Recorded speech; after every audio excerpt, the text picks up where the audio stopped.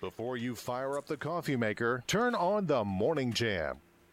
Need to find a place, get her with your grace, give her faith so she'll be safe, lead her to a place, get her with your grace, to a place where she'll be safe. Celine Dion and a song called A Mother's Prayer. And whenever I think of our next guest, this is a song that I think of. It immediately comes to mind. This morning, we are welcoming author Marcy Jones, who is the author of Shattering. Good morning, Marcy. Good morning. How are you this morning? Doing very well, and we're so Good. glad that you joined us this morning. There was a lot of mother's prayers going up, and still are in your life, isn't there? Yes. The book is called Shattering. I was honored to be able to do the audio version of that book for you. One of the descriptors in your book says that it's written from a mother's heart. Marcy doesn't sugarcoat the effects of drug abuse and mental illness, tackling it head on. The shame, seclusion that accompanies the life-changing diagnosis, infused with grace and mercy. Shattering offers hope to those who face challenges that seem insurmountable. Yeah. Well, that's I didn't sugarcoat it. No, I know you didn't, because I read the book cover to cover. It is a painful book, but there is a lot of hope in that book. Let's start at the beginning. Let's start telling the story of Hunter, and when Hunter first came into the world, beautiful baby boy. Yes, he was. He was our second son. He was my bald-headed baby. He's a redhead, and you know what? Redheads don't always have a lot of hair. Not when they're born, right? No. But he was very smart. He still is extremely smart. He was a very good student. He was a kind child. He was vice president of the CA in high school. He was captain of the wrestling team. He had a very high GPA. He went to the governor's school. He went on, what we thought was a normal, typical teen. Went to Virginia Tech and seemed to do well until after his sophomore year. And then things got a little iffy, and when your children go away to college, you don't see them as often. So Sure. you're going, well, maybe this is typical. Maybe this is where he is now in his life. Marcy, let me ask you this. First of all, I think it's important to say that many times people who deal with mental illnesses are very brilliant people, almost exceedingly brilliant in some ways. Not always, but many times. Now, what did you see? So when he was little, you saw no red flags at all? None. We were one of the families where we did not. Okay. And in the last several years, I have come in contact with more than a few families whose teenage children, mainly boys, have already shown the signs with bipolar or schizophrenia. But we were very blessed to have what I consider a normal. If teens are normal, up to normal. college. Right. So this can happen. This can happen at any stage in life. So it can. So it was more difficult because you were not there to see him day to day, because many of the red flags are red flags that you see how their behavior changes drastically. Like for example, their sleep patterns. You have no way of knowing what his sleep patterns are. He doesn't live at home anymore. Right. So what was the first clue that something was wrong? Honestly, it was one of the biggest clues when we look in retrospect was the fact that he couldn't finish college. Okay. He went there 5 years, and he didn't. But again, that's not unusual. Some people are overwhelmed by college, right? Right. Right, and he worked during college. He actually took care of a man who had Alzheimer's, Okay. but he had a lot going. So, like I said, in retrospect, we're looking back and going, yeah, that was probably a good clue. And then Because he did well said, in high school, and then his grades and things suffered. His concentration suffered when he got into college. Exactly. Okay. Exactly. So he was 5 years at Tech. Mm-hmm. He did not graduate. No. Okay. No. And Got a lot of credits, though. oh yeah, I'll bet he does.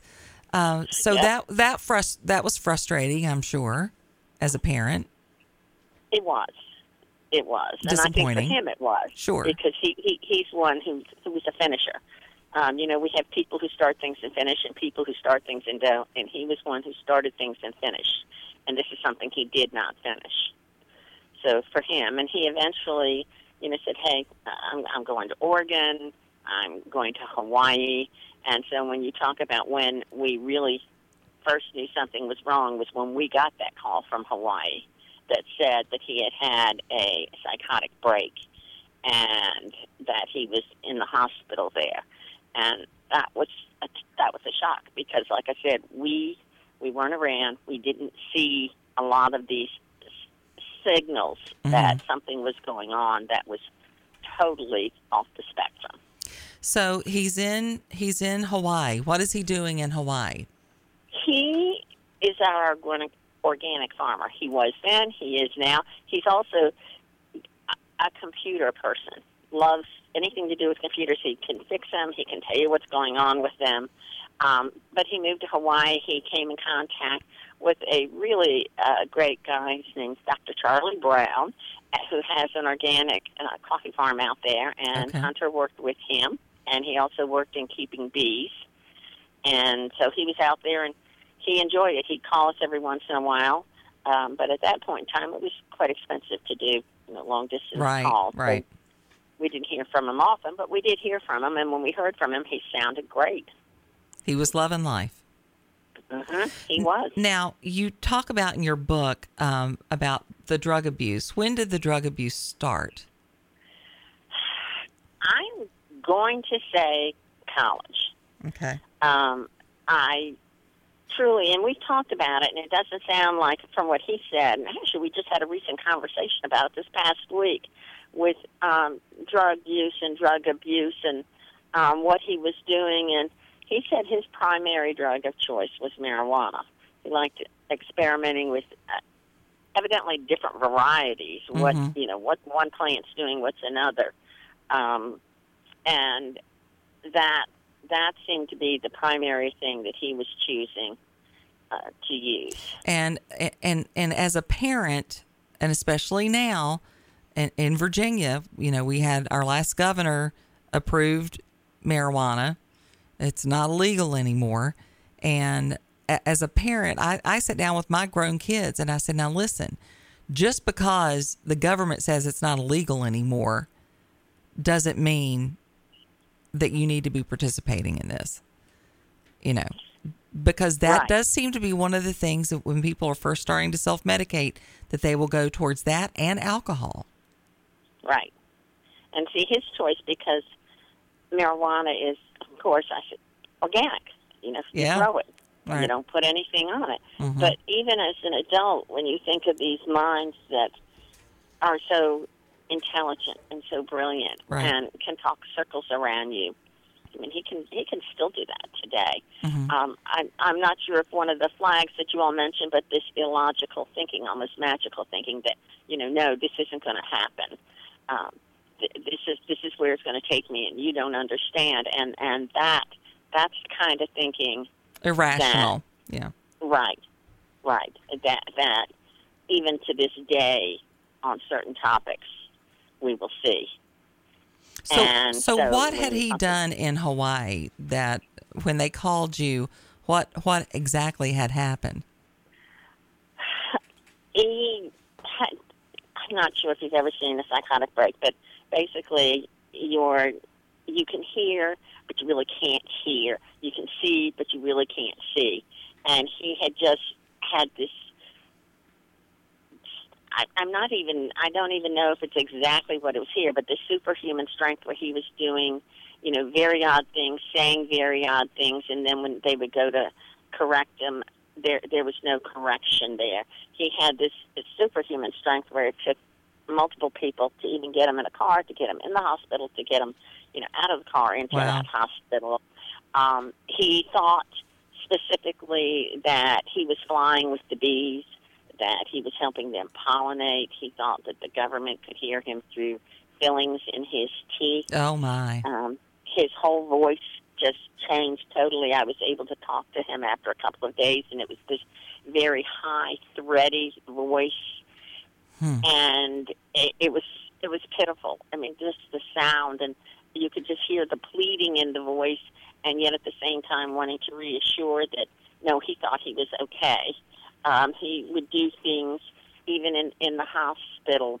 He would be walking from one tile on the floor to the next tile on the floor.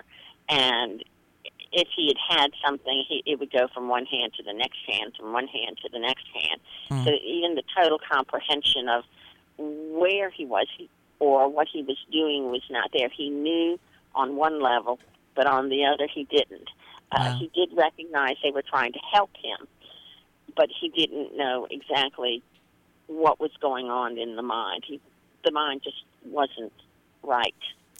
Marcy, we have to go to break. When we come back, we're going to talk about you going to Hawaii, getting Hunter back to Virginia, and then how things, just when you think they couldn't get any worse, they do. We'll talk about that when we come back. We are talking with author Marcy Jones. She has written the book called Shattering. It's a marvelous book. We'll continue our conversation with her coming up here on The Morning Jam. Before you fire up the coffee maker, turn on the Morning Jam.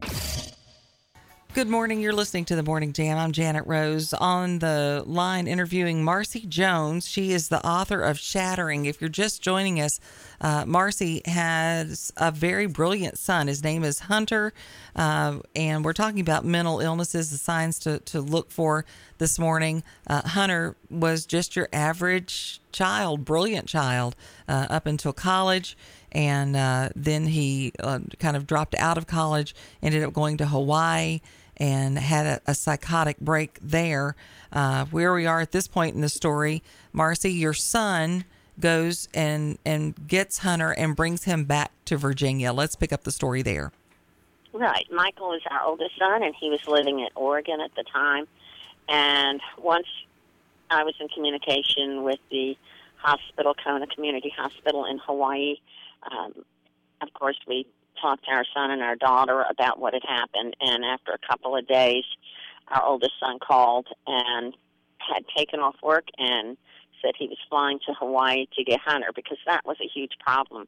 Even though he was an adult child, he can't be there by himself. He's had a total breakdown, and he's got to have help. So Michael went, and he slept on the floor of a friend's house in Hawaii.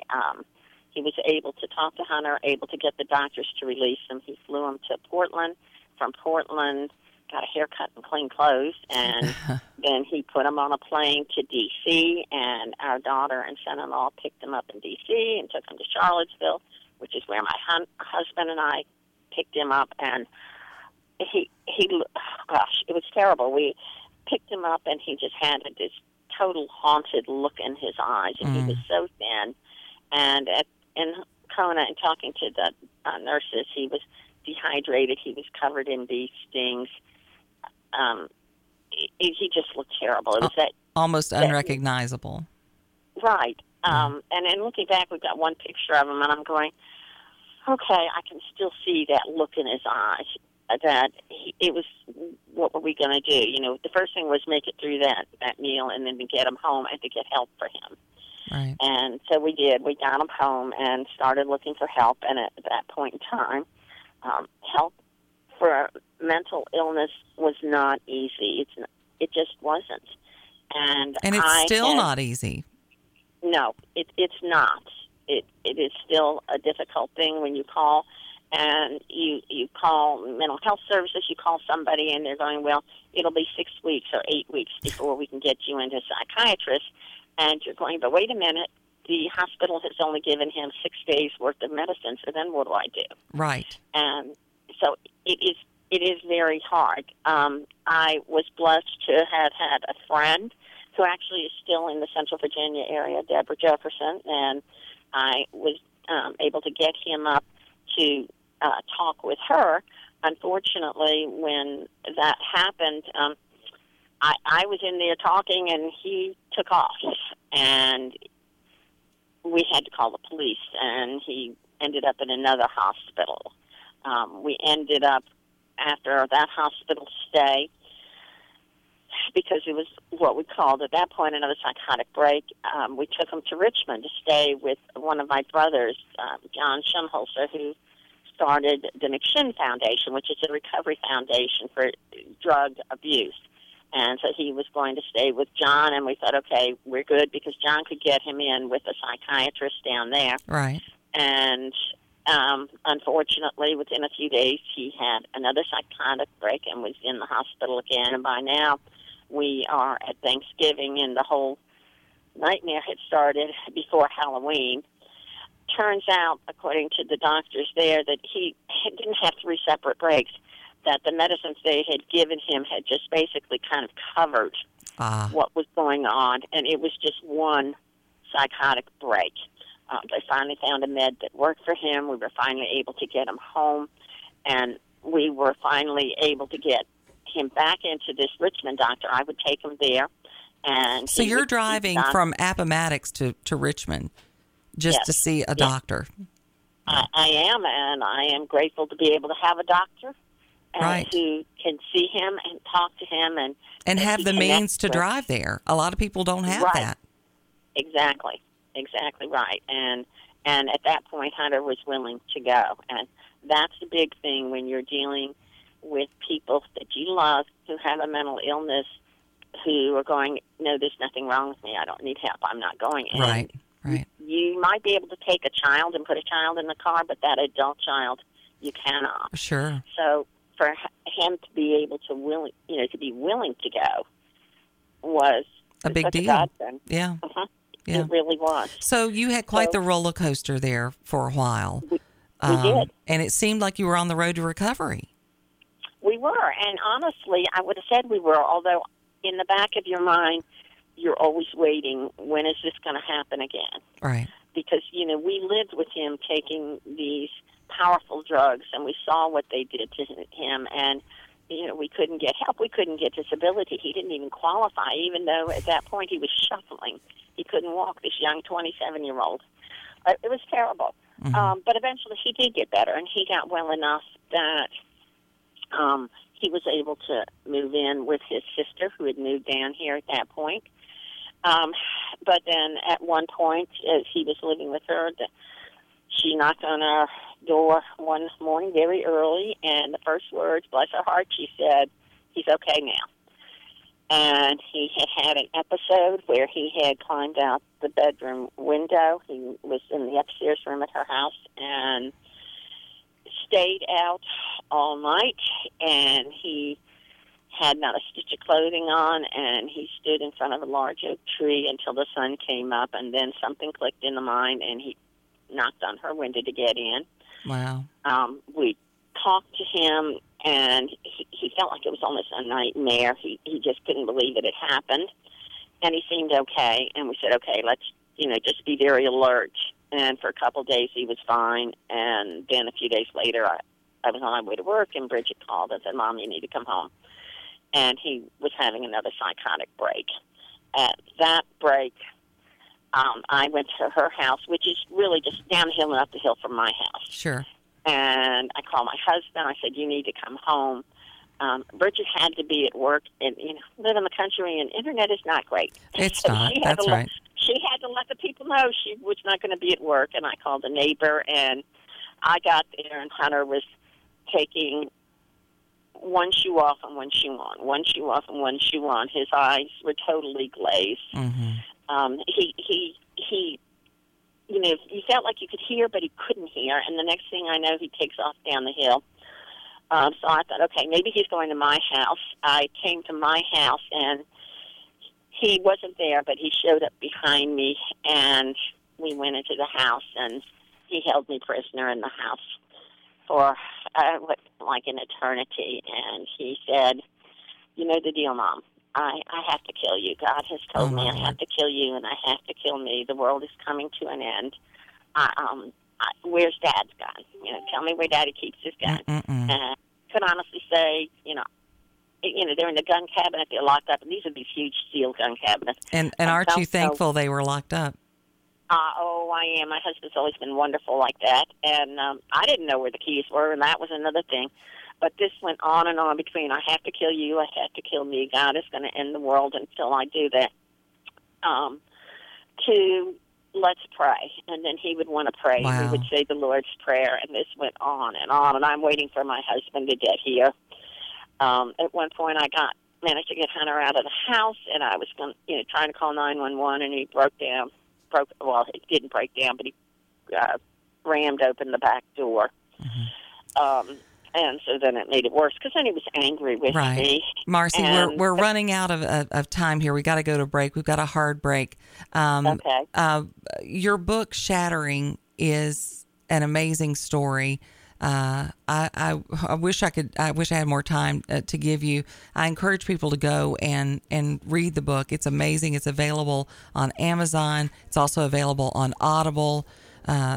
Marcy, thank you so much. We'll have you on again. CBS News.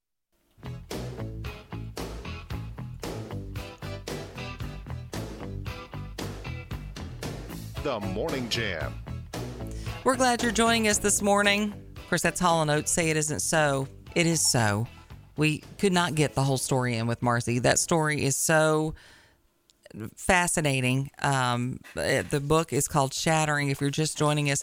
Now, when we put this up on SoundCloud, we will have the rest of that story about Hunter and the break that she was, his psychotic break that she was talking about just a few minutes ago.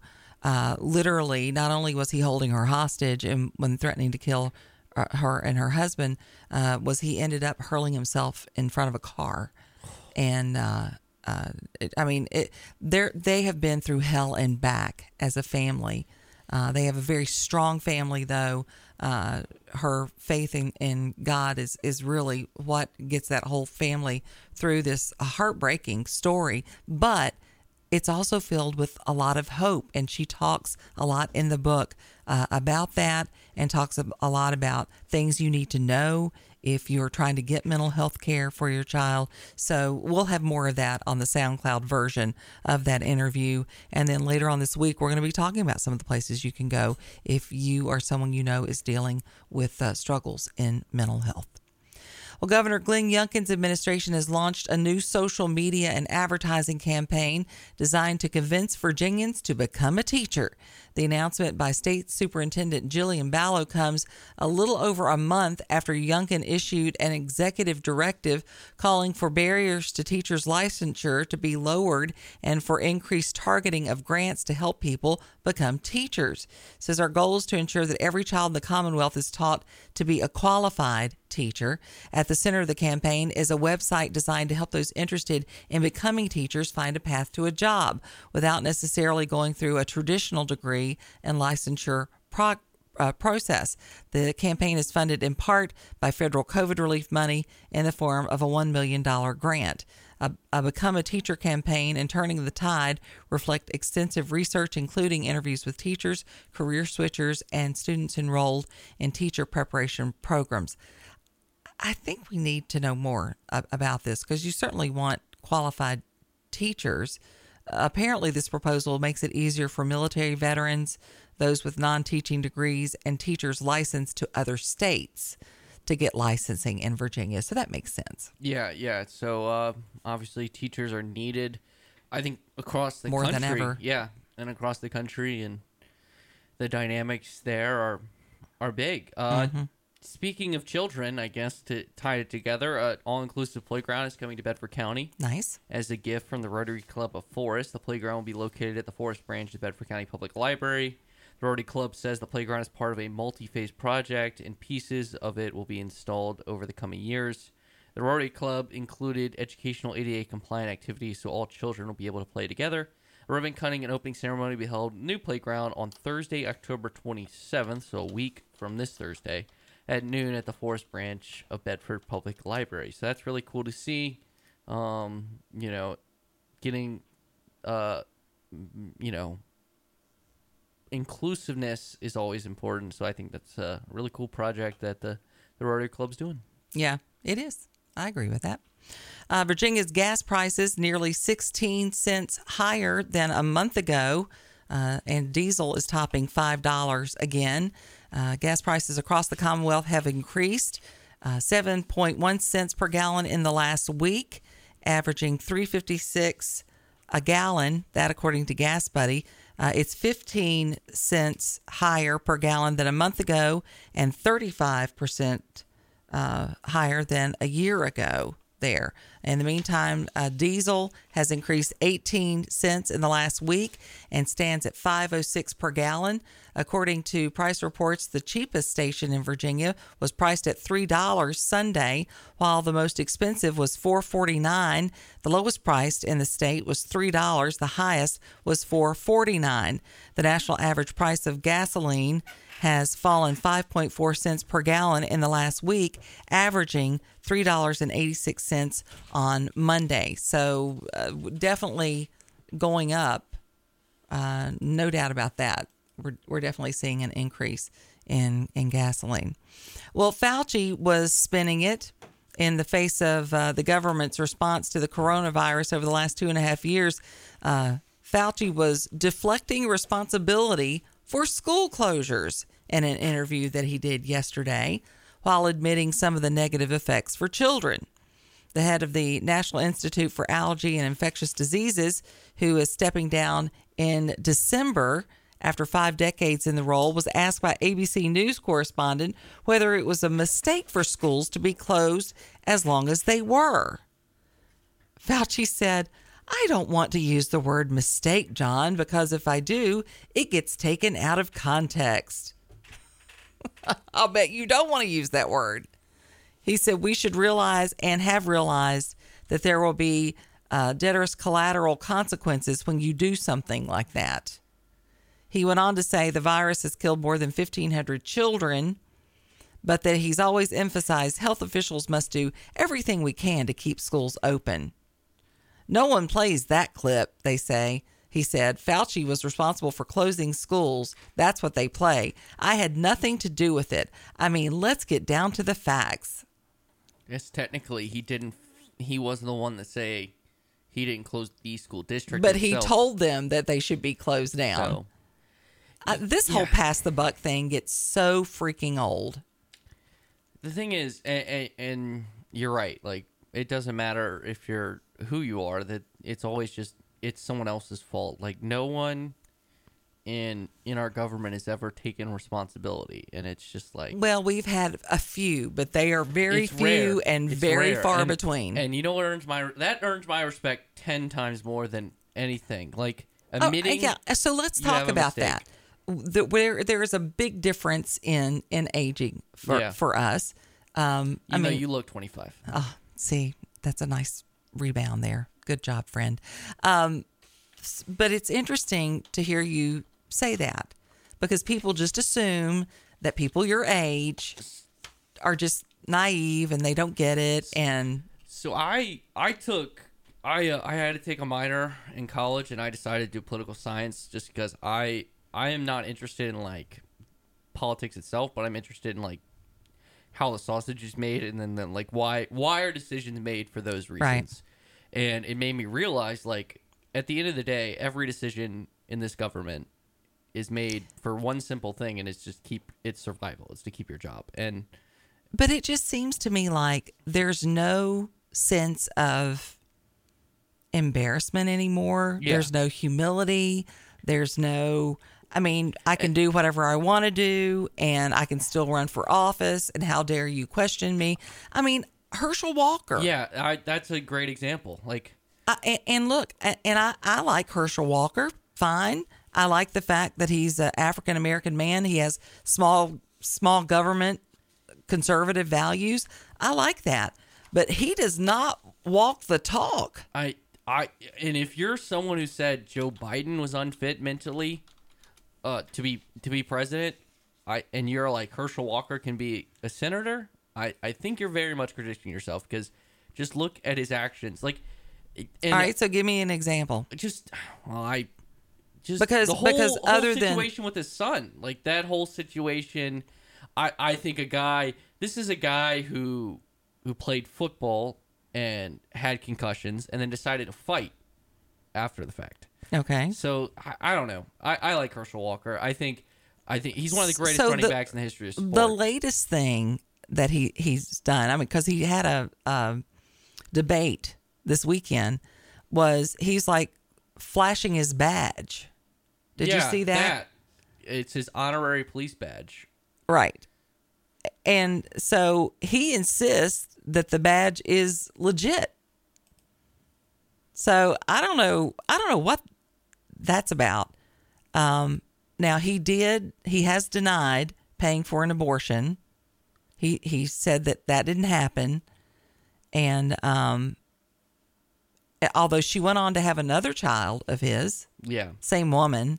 So that part, I don't know that you can believe all that. Yeah, and I'm not here to say, like, I don't keep myself, like, because I'm so politically tired at this point, just because of the becoming. Alan says, but Warnock beat his first wife and is a pastor that approves of abortion. Oh, look, I'm not saying Warnock's any better. Yeah, not at all. I wasn't going to say that either. I think our point is, how is it that these are our choices? Exactly. That's what I felt like back in 2020. I was like, why? I told you this because it was his turn. I was like, I told Mark and I told you this. I was like people ask me about my opinion. It's like, I don't really like either. Like, why are two 70-plus-year-olds our best options to lead this country? I don't disagree with you. Like, I am, like, I don't view myself as I've said all along, choosing between Hillary Clinton and Donald Trump was like, which venereal disease do I want? Gonorrhea or syphilis? I mean, that's what it feels like. And that was my first, think about that. Like, think about my age Now, group. he ended up being a much better president than I expected him to be. And I approve of the things that he did. So make no mistake about that. The reason, like, I think it is hard for young people in this political climate is look at the two presidential elections that my age group had to deal with. You had Hillary Clinton versus Donald Trump, and then which was very politically hostile. And then it got worse with Joe Biden and Donald Trump. Like, who as a 18-year-old kid's going to want to watch that and be like, oh, man, I want to invest myself and do the research. And here's the thing. You know, somebody said we're all human and we all make some mistakes. That's true. That's very true. But some of these things that people do, and they're completely unapologetic for. We have the former Hillary Clinton senior staffer, Huma Abedin. Did I say her name right? I wouldn't be able to help you. She says that she may run for public office one day.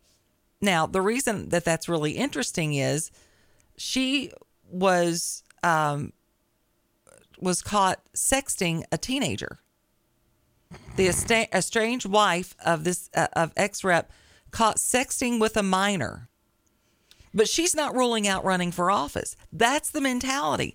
They're like, I'll do whatever I want to, and because I'm a Democrat, people are going to vote for me just because there's a D by my name. And she's not wrong. That is one thing that frustrates me. Some people, and I'm not saying everyone, will just vote because of the letter next to someone's name, and it's right. I am not that person. Like, I have voted. Yeah. I have voted for Democrats and I voted for Republicans, and if anyone wants to get mad at me for that, nobody's going to get mad at you. But so there are some things that I can't vote for a Democrat because every Democrat pushes large government. That's what they stand on. They want the government involved in every part of your business. That's why that and the abortion thing, those are lines in the sand. I can't do it. And I respect that, like, fully. Like, I think the biggest issue, like like, why can't people get along? Like that. Like, Well, come because on. there are some things that Like, you and I don't agree on. we don't agree on things, everything, and we've had. but we're grown-up discussions. people. Yeah, we're adults. Like, Right. It's just it's not like it upsets me that if like as someone like people. Somebody said Mitt Romney was clean, but he's an idiot. Okay, touche. That was a good one, but it's just like. I feel like I'm saying more like come on man about our government than anything else. Like it's just dumb. I know. I don't disagree with you. I don't. Let's do 5 and dime. Want to? Yes, let's It's talk time about for food. My Janet's favorite. 5 and Dine on the Morning Jam.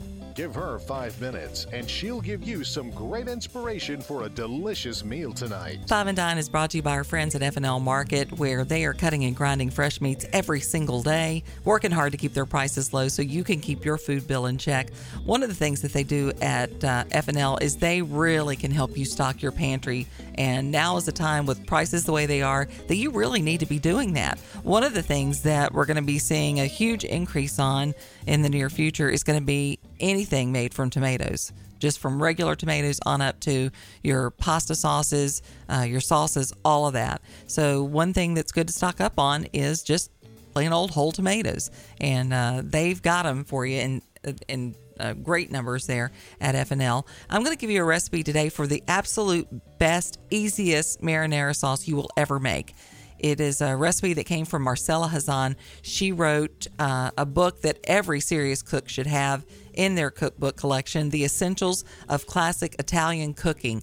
Now, she is long gone, but this recipe lives on. Only I just discovered it last year, and I was very skeptical of this recipe, but boy, is it great. You're going to start with 2 cups of canned imported Italian tomatoes. So just 10 tomatoes. Cut up with their juices, and 5 tablespoons of butter. You heard me right, 5 tablespoons of butter, and then a medium onion that you've peeled and cut in half. You're going to put the tomatoes in your saucepan with the butter and the onion and some salt. You're going to cook it uncovered on a very, very low heat. You're going to steadily simmer it for about 45 minutes. It'll start thickening up then, and you'll stir it from time to time. Mash any large pieces of tomato. You'll start seeing the fat's going to float free from the tomato. That's when you know you're getting close. So you need to make sure you break up everything, taste it, see if you need to correct it for salt, and then when you're done, you throw the onion away, which is just so weird to me and feels very wrong, but that's what you do. And then your sauce is ready to go over any pasta that you like. Serve it with some fresh Parmesan over top. This is a recipe so easy that you could make this no problem. Hey, I'm a solid chef. I got a cooking merit badge. I know how to cook. You have a cooking merit, but that's over open flame. Does that count? No, I had to. That's cook on actually pretty good. Like a kitchen stove, though. Oh, your little camp stove. All right. So I got how about you. that? Well, I've made hobo pecks though on an open flame. They're always good. they're always tasty. Check out the recipe by going to Facebook. Type in Janet's 5 and Dine. You'll find this recipe and all the recipes that we share here on the Morning Jam, brought to you by F&L Market, where their meats are a cut above. Before you fire up the coffee maker, turn on the Morning Jam. The Morning Jam with Janet on the Virginia Talk Radio Network. Well, the morning has flown by. We're so glad that you joined us on this Monday. I know you're missing Mark Lamb. I'm missing Mark too. But Trey, thank you for filling in. You did a fine job. I did okay. It'll Hey, get there. I'm batting. I'll say I bat 300, which in baseball is pretty good. So Okay, I gotcha. Well, the Amherst County Fair is going to be coming October 20th through the 23rd, and they're going to have rides and lots of food and different shows for the entire family. Admission is going to be $3 per person on Thursday, $5 on Friday and Saturday, and gates are going to be open 5 to 10 on Thursday and Friday, 12 to 10 on Saturday, 12 to 6 on Sunday, and looks like they have what's that this week? quite a few things. This weekend? Yeah, it's going to be coming up. They've got some judging going on, ribbons given away on some of the food items. They've got everything from sweet potatoes and apples and corn and pumpkins and gourds. Eggs. A lot of people raise Excellent. eggs. And there it is. I knew it was too good to get through. Got you to laugh. There. AmherstCountyFair.com is where you need to go if you're looking to participate in that. We've got a new Virginia street name coming up. They're going to have a street named after hip-hop star Missy Elliott. Nice. In Portsmouth. It's going to be called Work It Street. Okay. So that's kind of cool. The 5-time Grammy winner expressed her excitement about the street name and called herself humbly grateful. So that's pretty neat that they're naming a street after her, I guess. We were just talking earlier in the show how they're like, we need to talk about more African-American people than just Martin Luther King. I mean, every street in the country has a Martin Luther King Boulevard. Yeah, Arthur Ashe would be, And he's got some things named after him. Yeah. I know in several parts of Virginia. Where the U.S. Open is, Arthur Ashe Stadium is the main arena. Very cool. And then people are upset about a viral TikTok video about the lemonade at Chick-fil-A. It's very, very big debate. They are not happy. What? A viral post of TikToker revealed what's actually in the lemonade at Chick-fil-A, and the video has been seen 2.9 million times. They start with a big pouch of lemon juice with pulp, put it in a huge container. For the sugar-free one, they put in a bag of Splenda and then fill it with water. And people were like, we thought you were in the back squeezing lemons. And apparently that's what they used to do. Yeah. They had somebody in the back squeezing lemons the whole time. Yeah, people that thought they actually did that are crazy. But they did. That is how they did it. I know that's how they did, but now, no. They say that it was so busy they couldn't even keep up. So what they've started doing is they have a facility now that just all it does is squeeze the lemons, and it makes the pouches. So it is made with real lemon juice. Y'all need to calm down. People are like, I'm never buying their lemonade ever again because of it. That's very dramatic. I mean, it's just lemonade, right? But they do say when life gives you lemons. Well, and that's what they're doing. I don't know if their lemonade sales are going to go down. If it's good, I don't care. Exactly. I always get that. I would get what they call a Sunjoy, a.k.a. Arnold Palmer to me, half sweet TF lemonade. So you go to Chick-fil-A more than I do. I know because I've seen your trash can. Thanks. Put me on blast there. Does it say fresh squeezed lemonade? Does it say that? I don't know. I always order on the app, so I don't really pay attention. Because I wonder if they say that, that's a little misleading. Very true. A little bit. So I can understand maybe why they're upset. Guys, we'll be back tomorrow. It's Come to the Table Tuesday. Thanks for joining us. You're listening to the Virginia Talk Radio Network.